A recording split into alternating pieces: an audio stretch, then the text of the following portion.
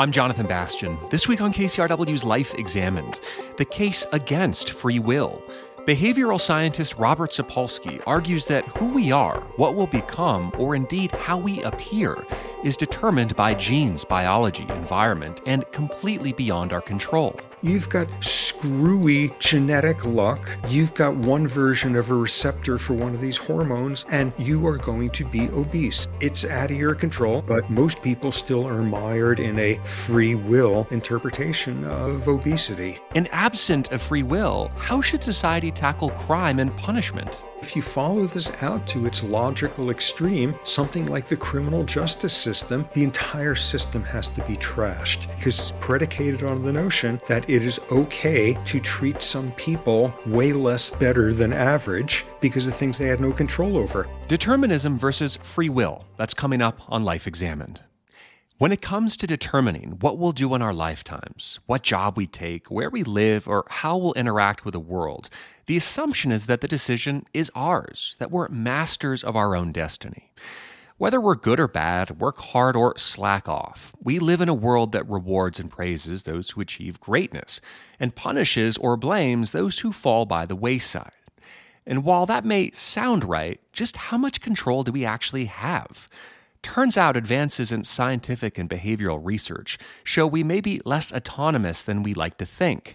Environment, genes, hormones, culture, childhood, even the 9 months spent in our mother's womb have a far greater impact on how we behave and the choices we make.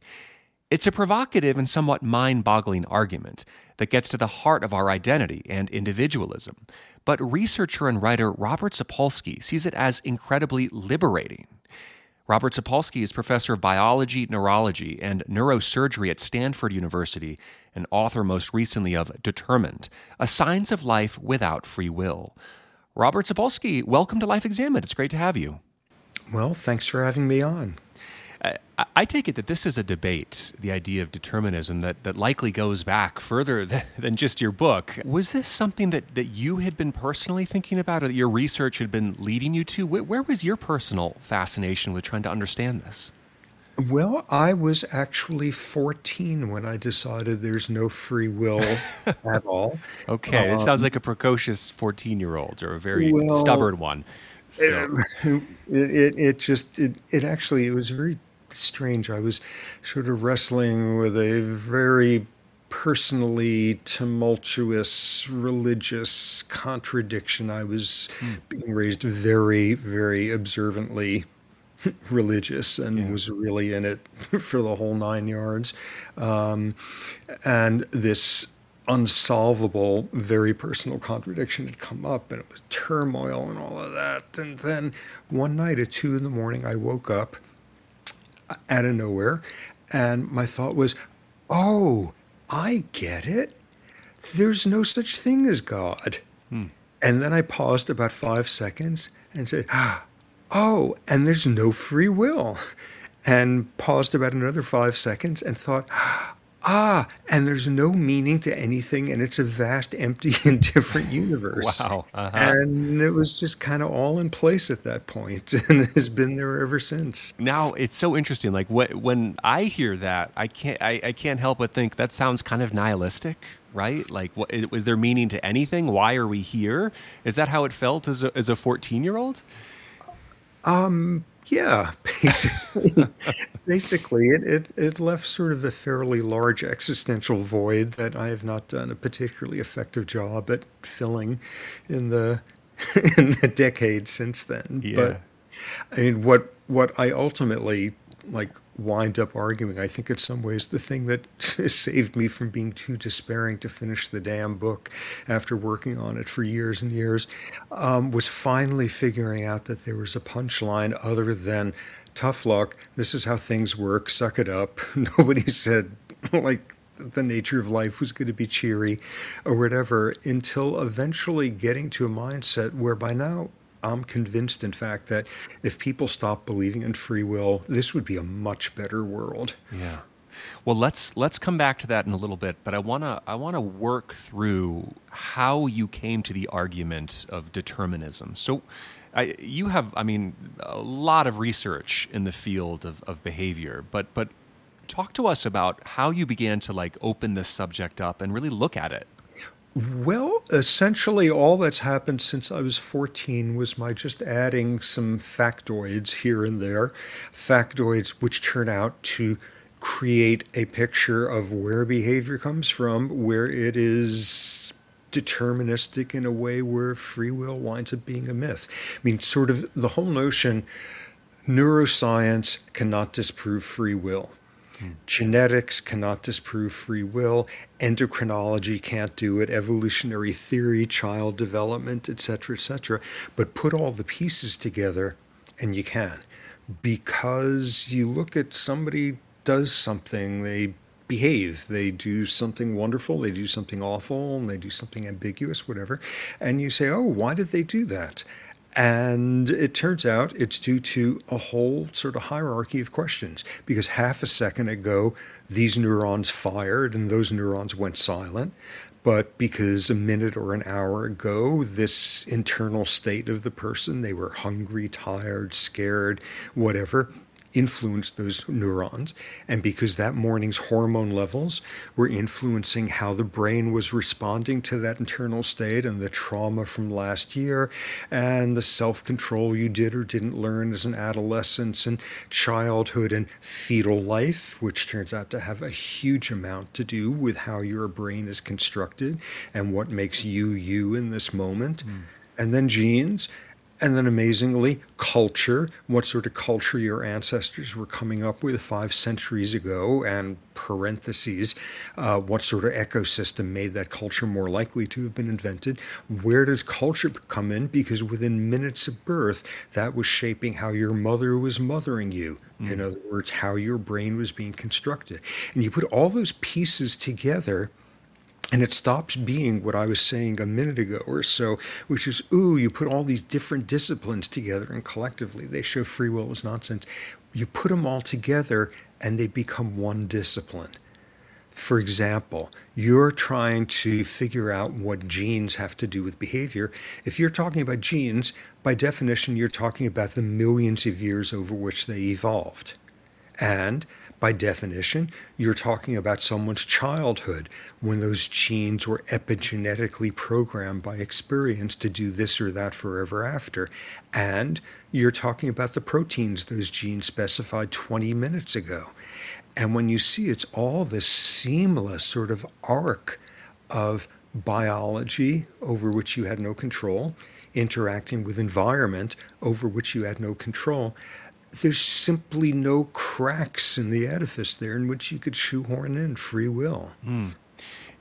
There's a lot of important disciplines that you just mentioned there, but luckily we have a little bit of time to explore, a handful of them that you think are really crucial for us to understand. So could you just pick one, for example? You talked about what happens, say, as a very young child, or maybe, when you're being conceived by a mother in those early minutes or hours of childbirth, or maybe it's neuroscience. But can you pick one and maybe go a little bit further into it? Maybe one you think that's particularly important here?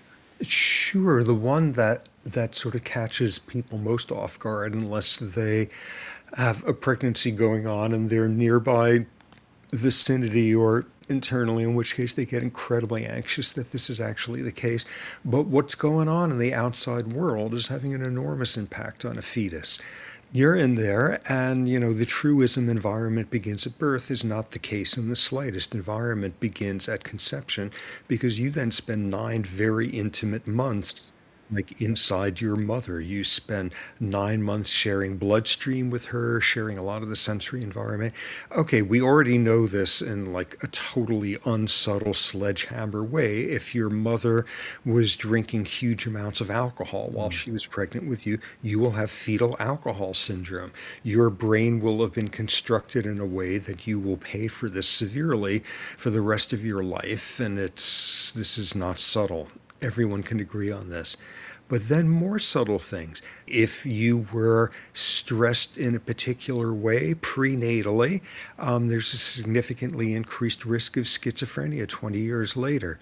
If you were stressed in a way where your mother was secreting elevated levels of stress hormones because, oh, I don't know, 2 days to pay the rent and there's not enough money, or you're a refugee or any such thing, if you spend pregnancy pickling in your mother's stress hormones, which get into you and your brain very readily, you're going to have epigenetic changes in your brain, permanent regulatory changes, so that as an adult, you're more prone towards anxiety and clinical depression.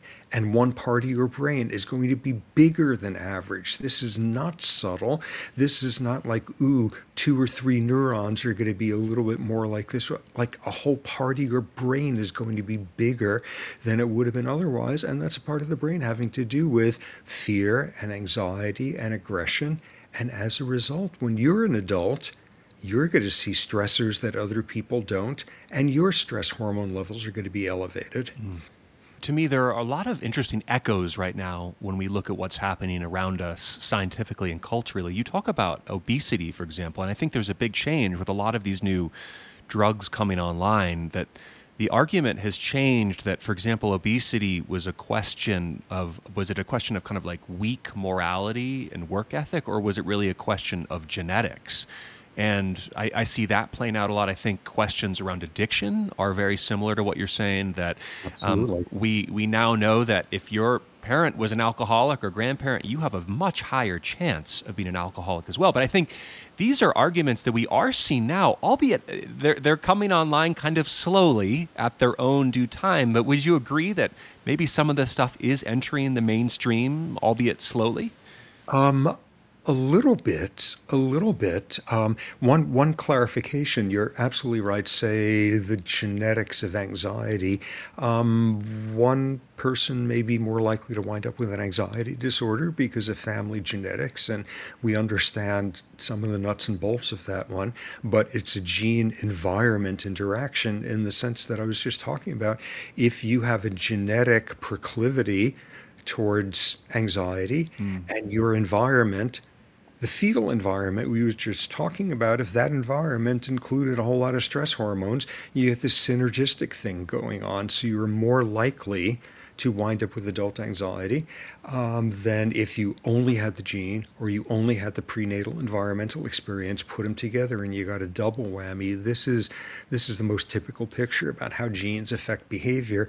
It's interacting in some way with an environment. But in terms of like your question, has this become more common thinking to people that there's mechanistic bases and there's things that we do that we're not responsible for? Absolutely. People have made enormous strides with this. People have figured out that if there's horrible, disastrous weather, it's not due to the old lady at the edge of the hamlet who doesn't talk to anyone. There's no such thing as witches. People have figured out that witchcraft is not biologically supportable as a worldview, and we've subtracted responsibility for the weather out of how we judge people. Whoa, we've made incredible progress. We don't burn people at the stake anymore for that. We've made less progress in other realms. And I think the fact that you brought up obesity is a great example of that. There's this whole world now of implicit biases, and there's these brilliantly interesting psychological tests you can take that can reveal what your implicit biases are. And very encouragingly, over recent decades, people's biases about people as a function of race and age and religion and round up all the usual have been steadily decreasing, which is wonderful, except for one domain, which is implicit bias about obesity has been increasing throughout. And then you get something like, you got one world of explanation, like this is somebody with terrible self-control and self-indulgence, and if you have a psychological orientation, you can even speculate the person hates themselves, and this is why they're eating themselves into this state. And then along comes a hormone which you secrete when you're eating, which gets into a brain hormone called leptin, and it has something to do with telling the hypothalamus you've eaten enough, and that turns out to be the tip of the iceberg of a whole bunch of these satiation-related hormones and receptors for them, and you've got screwy genetic luck. You've got one version of a receptor for one of these hormones of a type that's not very responsive, and you are going to be obese. And every member of your family that has that gene winds up being that way, and it's out of your control, and the world is still sitting there saying, ooh, I wonder if they unconsciously hate themselves. This is one of the areas where you see the sort of sharpest, knife point of people whose lives are being made worse qualitatively because we see control where there isn't, because this is an area we've managed to figure out there aren't witches who control the weather, but most people still are mired in a free will interpretation of obesity. You mentioned how important also just culture is in this debate. That, a child is born and parents are going to parent in a way that's, congruent with the world around them, other friends, or a child will, be brought into a world and will be exposed to whatever is around them via media or food choices or whatever it is. Can you go into that a bit as well? Like how important is that? Because I think we think about that maybe as a little bit softer than some of the more genetic sciences that you're talking about. Yeah, and when you look and you throw statistics and analyses, these are hugely important variables like culture. Mothers are mothering differently within minutes of you being born. Here's an example. Like, you go study cross-cultural differences in parenting, and the one that always gets trotted out, sort of the strongest one out there, is the difference between what are called collectivist cultures and individualist cultures. Collectivist cultures, 99% of the studies are done on rice-growing communities in Southeast Asia, where everything is collectivist. The entire village has to come out to plant your crop in your field, your floodplain field, and the next day you all go to the next person's field, and then after that, and 4 months later, they all come out and they do the harvesting. And then you get, like, the poster child for individualist cultures, us, Right. the West, particularly the United States, where you get a completely different mindset, and then you look at, like, enormously subtle stuff.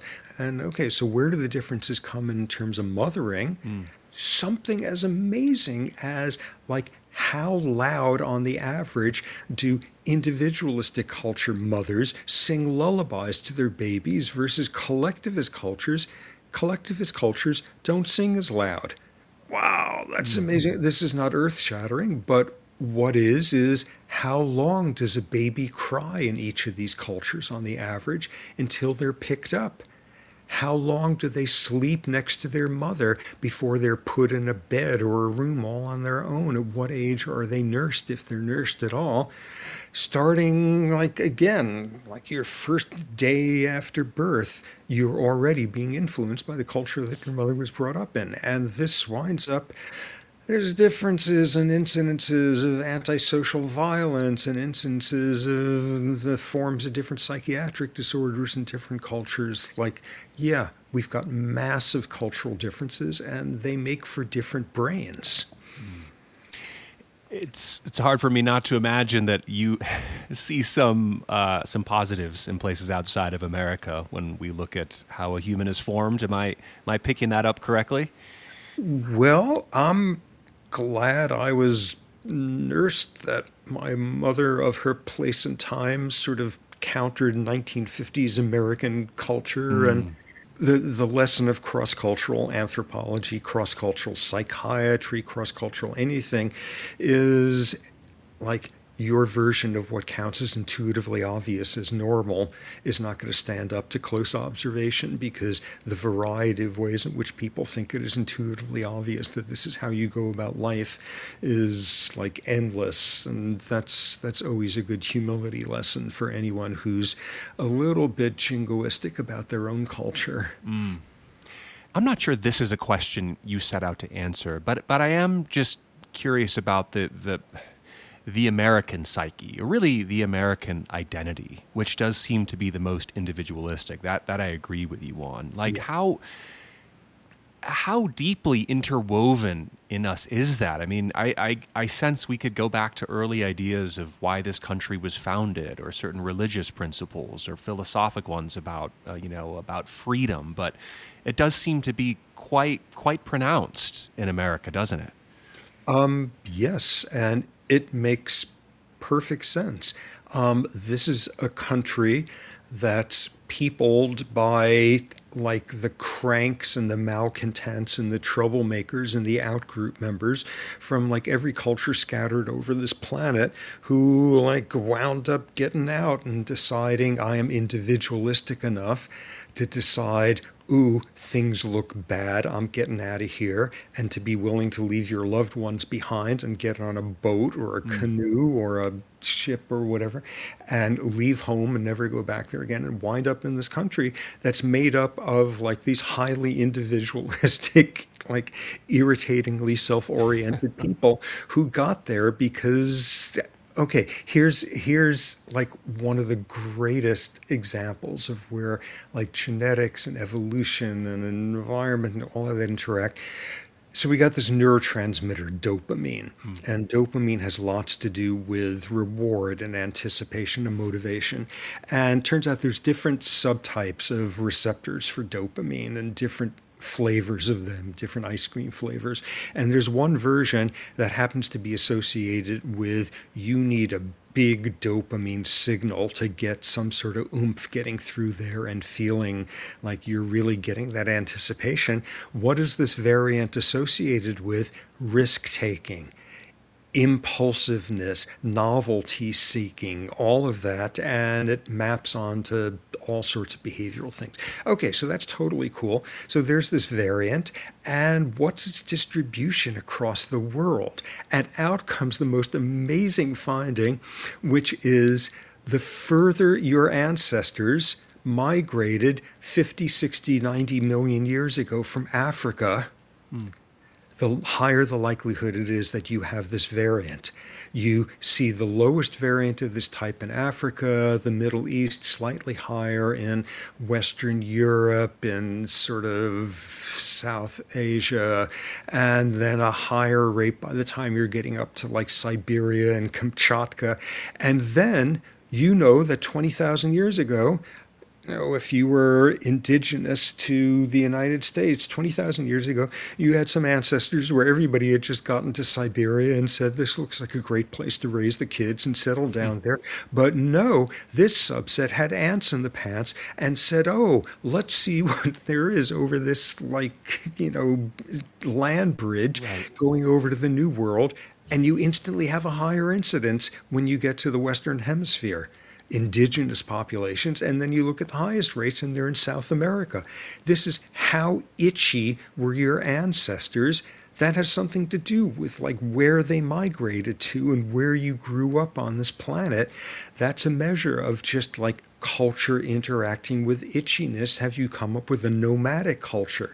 Have you decided, well, it's kind of too long that we've been sitting around here. These fields for the goats to eat grass on are nice, but my God, I'm going to scream if we have one more day of foraging here. Why don't we all just pick up and see what's over on the next continent there? And that's like an amazing example of culture and genes and ecosystems and all of that into making us who we are. And one of the most interesting things about that is you look at the frequency of this variant of this gene for this dopamine receptor and its distribution, and it follows that pattern like to an impressive extent until there's one place on Earth where you see that there was very strong evolutionary selection in the last couple of thousand years against that version of the gene, against people who have novelty seeking and sensation seeking. Where is that? In Southeast Asia. As soon as people arrived there and started working out like big collectivist rice farming or whatever, there was tremendous selection against this gene variant. So there's this one pocket there where you see a much lower incidence. And that's totally cool. Culture and ecology and evolution and genes and construction of your brain. All this stuff is just intertwined in incredibly cool ways, which when you try to take them apart, once again, there's no room to have in there some sort of me sitting around in your brain that's like made of different stuff that's somehow separate of all of this. And if you're just joining us on Life Examined, my guest is Robert Sapolsky, and we're discussing his new book, Determined, A Science of Life Without Free Will.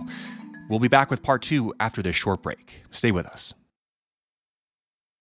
I'm Jonathan Bastian, back with Life Examined on KCRW. In the first half of the conversation, we heard Robert Sapolsky explain why neuroscience, genetics, evolutionary theory, and child development, in conjunction with each other, can help us better understand why there's no such thing as free will. We'll now jump into what the implications of this argument could be, whether it's the criminal justice system, our sense of self, or how we judge others. Let's jump back in. One thing that you're really, really interested in is, for example, how this plays out in criminal justice. Like, if we really, really believe this, and obviously you make a really compelling argument, how do we begin to kind of say, well, who's responsible for what crimes? Or the understanding that maybe, somebody pulled the trigger, but when you look at the causal events that led up to that, it tells us a story that maybe they weren't in control. So let's work through some of these, I think, really important moral questions together. Good, because, what you just focused in on. Let's take one of these circumstances where for most people, intuition screams free will. You have somebody who formed an intent to pull a trigger and shoot the clerk during the robbery or whatever. They formed an intent. And for most people, what they want to know at that point is, was it a conscious intent?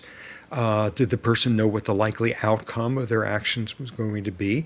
And did they recognize they didn't have to do this? They had alternatives. And if the answers are yes to that, for most people, our intuition is, yeah, the person had free will. They should be held responsible. And what all of that ignores is what 99% of it is. How did that person develop that intent? How did they become the sort of person who had that intent? And that's where the neurobiology of 1 second ago and hormones of this morning and fetal life and all of that come in.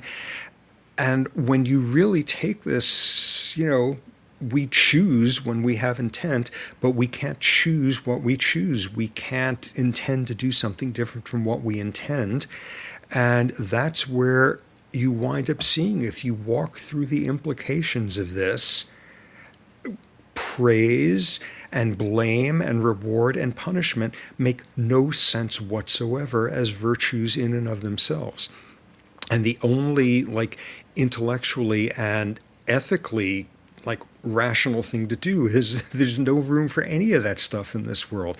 Oh my God, okay, I admit right here, I know I'm out on the lunatic fringe of even scientists who question just how much free will there is out there. But if you follow this out to its logical extreme, something like the criminal justice system, don't tell me some nice liberal NPR reform thing of let's make sure, people get a little bit of job training there or whatever. The entire system has to be trashed because it's predicated on the notion that it is okay to treat some people way less better than average because of things they had no control over. And holding up a mirror at this exact same time, every meritocratic system has to be trashed also, because we have a world where we treat a whole bunch of people way better than average for reasons they had nothing to do with. Oh my God, that's crazy. What's the world supposed to look like? What people immediately, the first one is, if you have people thinking there's no free will, and thus there's no responsibility, people are just going to run amok because we can't be held responsible. And there's science that has examined this by now. And what it shows is if you take somebody and you psychologically manipulate them so they believe a little bit less in free will, they're likely to be crummy antisocial creeps. They're more likely to cheat in an economic game in the half hour afterward. Whoa, on that you build the entire universe falling apart. When you look, however, at people who for a long time have not believed in free will, who show up for your experiment not needing some psych manipulation to believe in a little bit less, but someone who comes in and says, yeah, I haven't believed in free will since, I don't know, I was 25 or whatever, you look at people like that and they are exactly as highly ethical as are people who believe very strongly in free will. And there's a intensely studied parallel to that. Oh, I don't believe in God anymore. Oh my God, that person's just going to run amok because they can't be held responsible. And you look at people who are stridently, reflectively atheistic, and they have just as high of ethical standards as people who are highly stridently religious in their attributions of how the world works. Because in both cases, you have people who are thinking long and hard about the tough questions. Okay, so people are unlikely to run amok. But you still have that problem of what about the subset of like totally dangerous people? Are you going to have murderers running around? The answer is no, obviously not. If you don't believe in free will, you don't say that murderers should be allowed to roam the streets. And likewise, from the meritocracy end, we're not saying that, oh, when you turn out to have a brain tumor, they're going to pick a random person off the street to be your brain surgeon because, oh, we're trying to get rid of meritocracies. Yeah, you got to protect people from dangerous stuff, and you got to protect people from like having stuff done by people who aren't competent to do difficult things. Yes, yes. And we know this.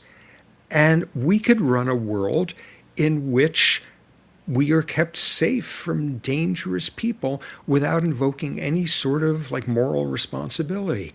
For example, you get some like airplane pilot who's got a nose cold, they have a sinus infection, and the rule is if you're taking anything like, you know, Benadryl or something that makes you drowsy, you're not allowed to fly. You're allowed to do your job for X number of days.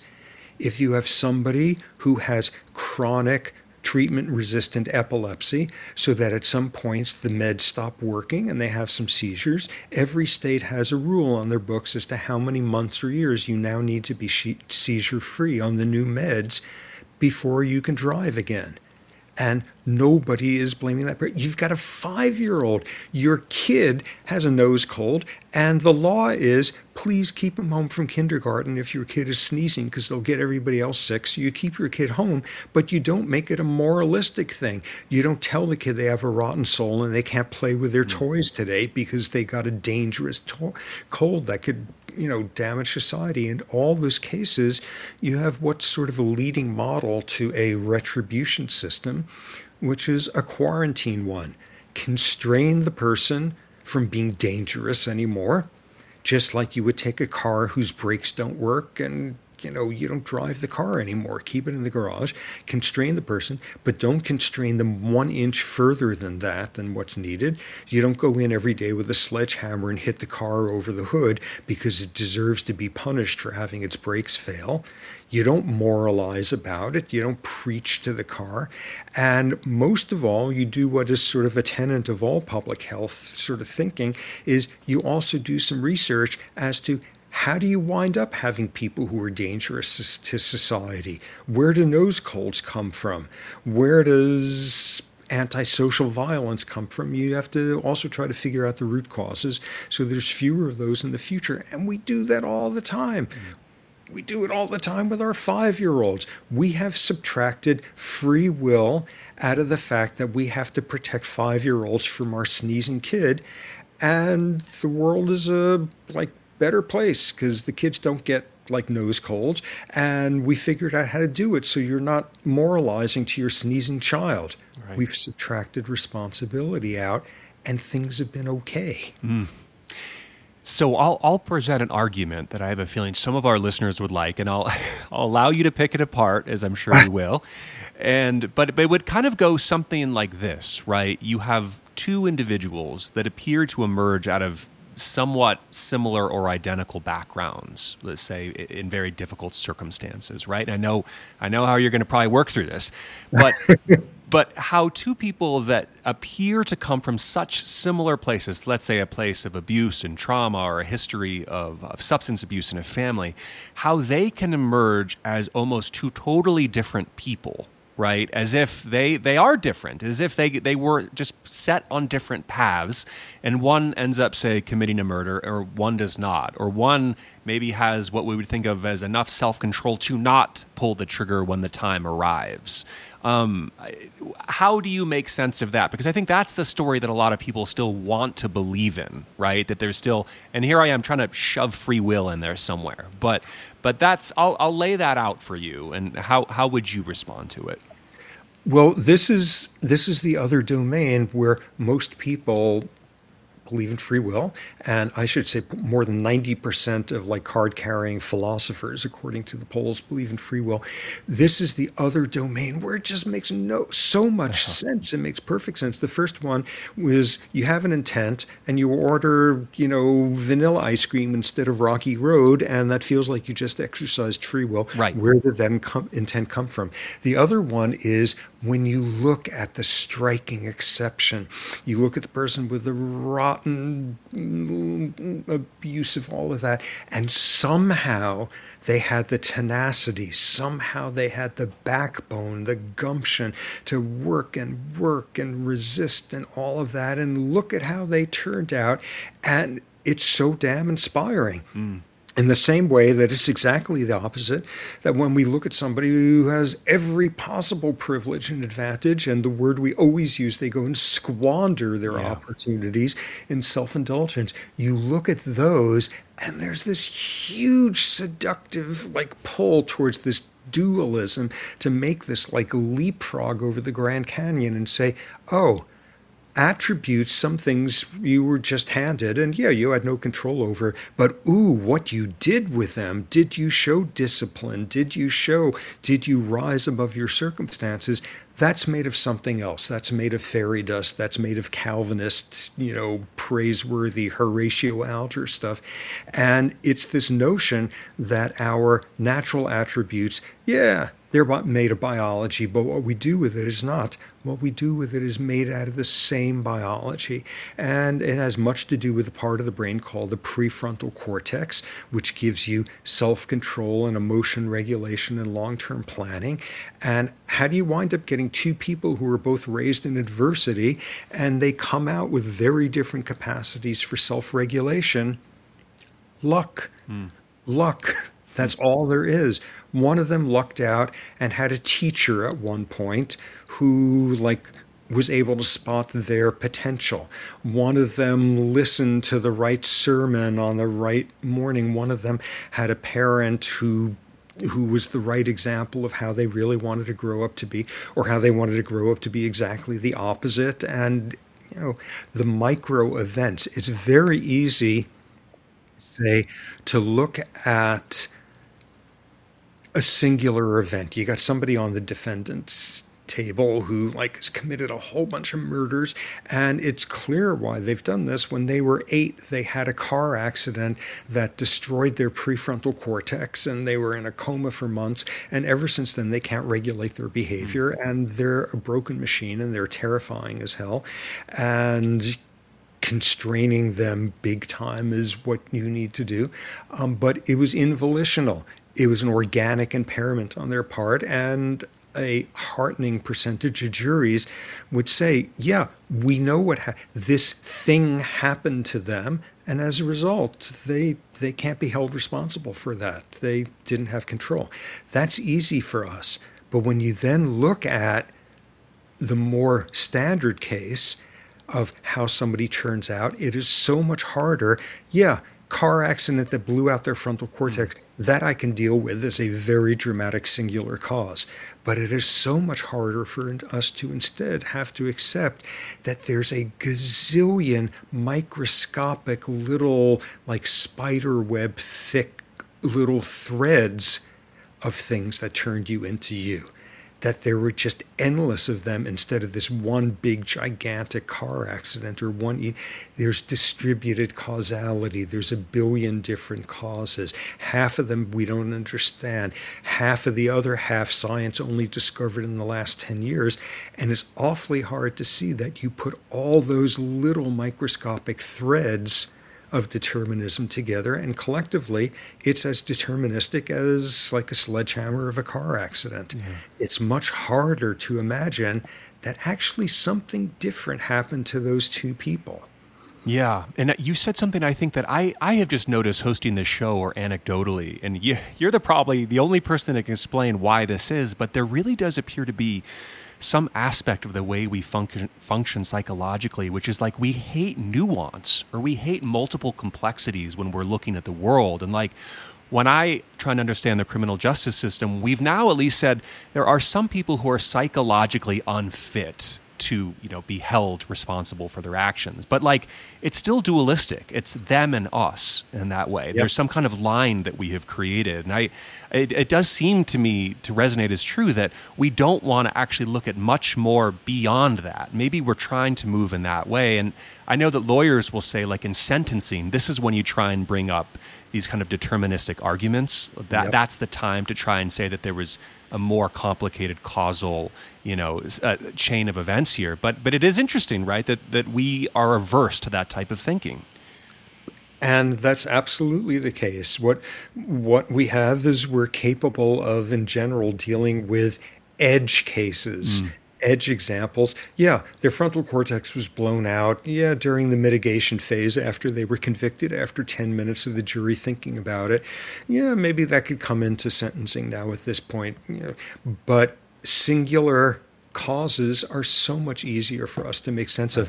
Classic. This was work done by Tversky and Kahneman, two psychologists. Tversky didn't live long enough to get his Nobel Prize, but Kahneman did, for just showing all sorts of cognitive distortions we have in our heads, heuristics that steer us up the wrong way at times. Sit somebody down and say, okay, we got this world where there's two diseases that account for all the deaths. Each one accounts for 50% of the deaths.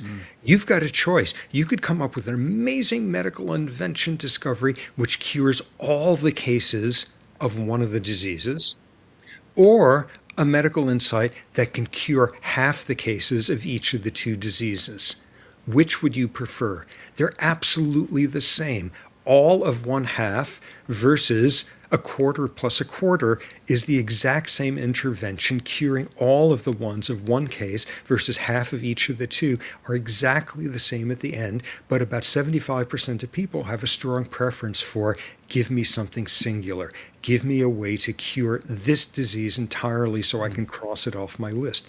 We like singular causality because it's a whole lot easier.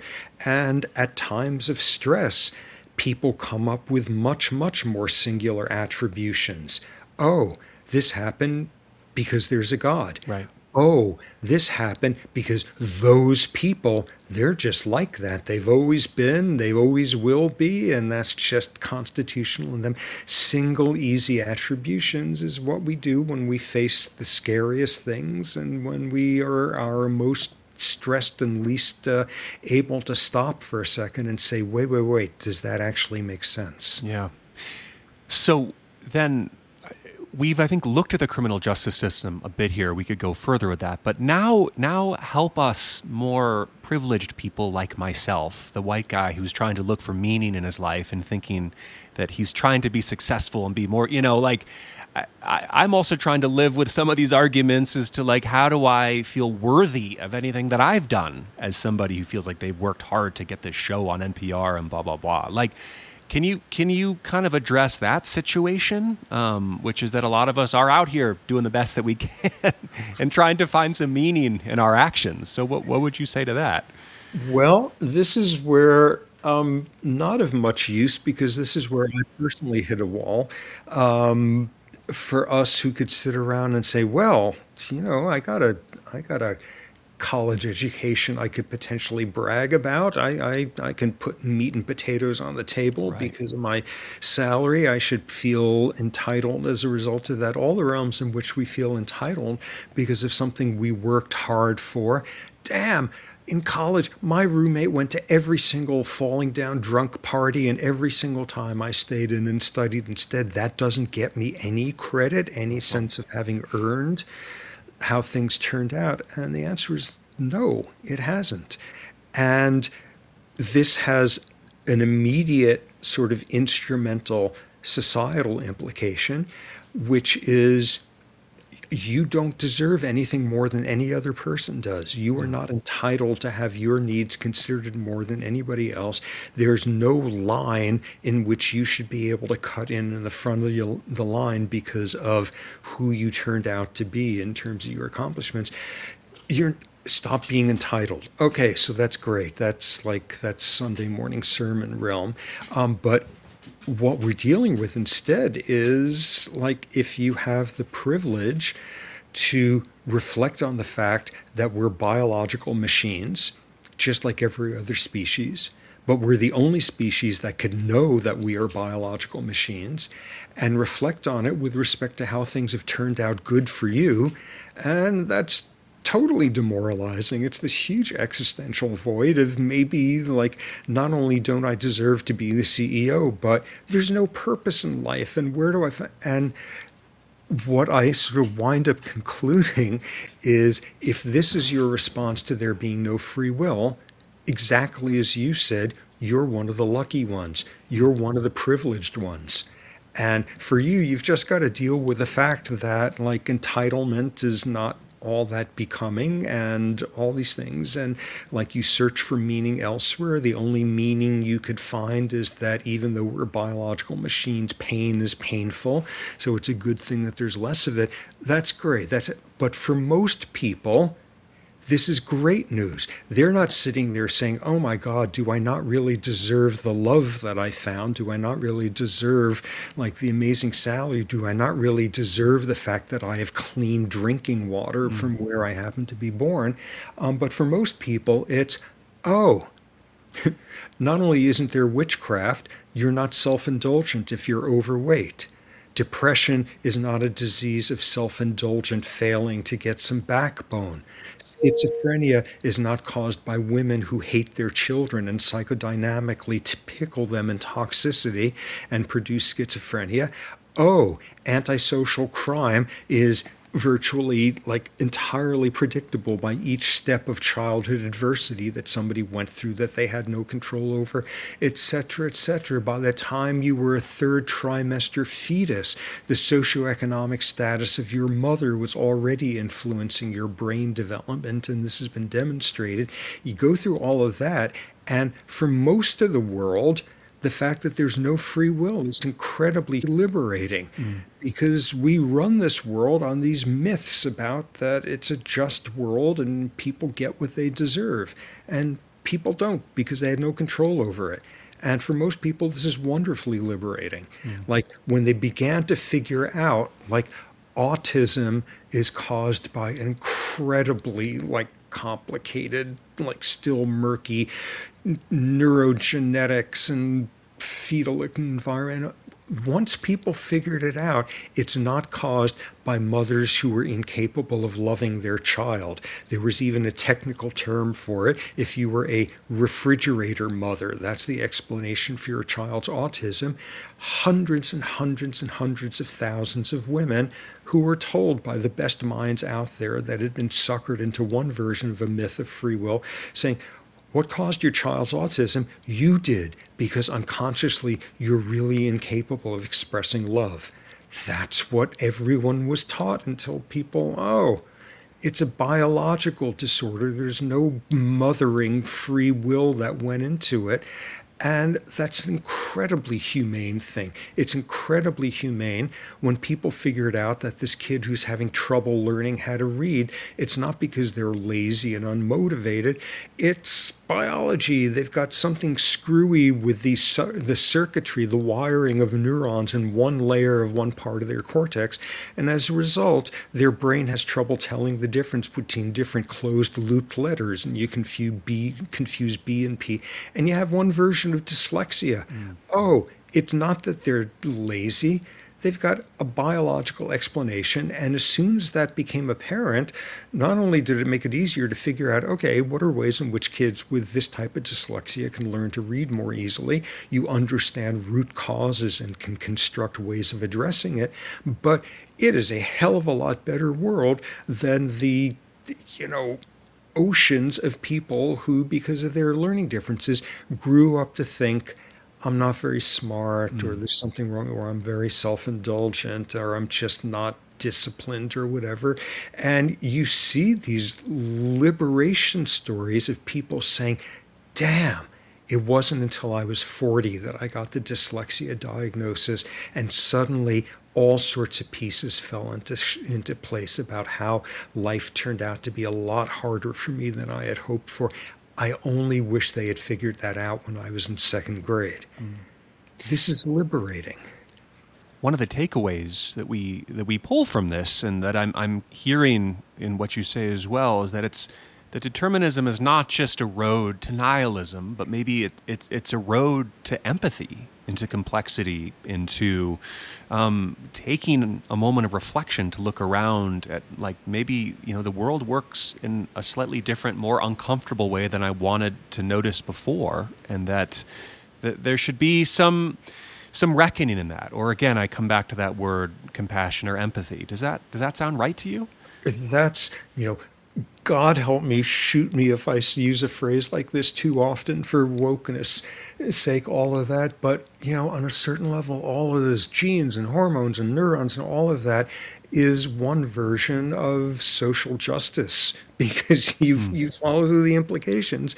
And yeah, we have a world in which we treat some people really badly for stuff they had no control over, and other people get second homes up in the mountains, and all the versions of that. Absolutely, this is about compassion. It's really hard to subtract out entitlement and subtract out judgment, and to realize that hating somebody makes as little sense as hating a volcano that erupts because of all of this stuff. It's incredibly hard.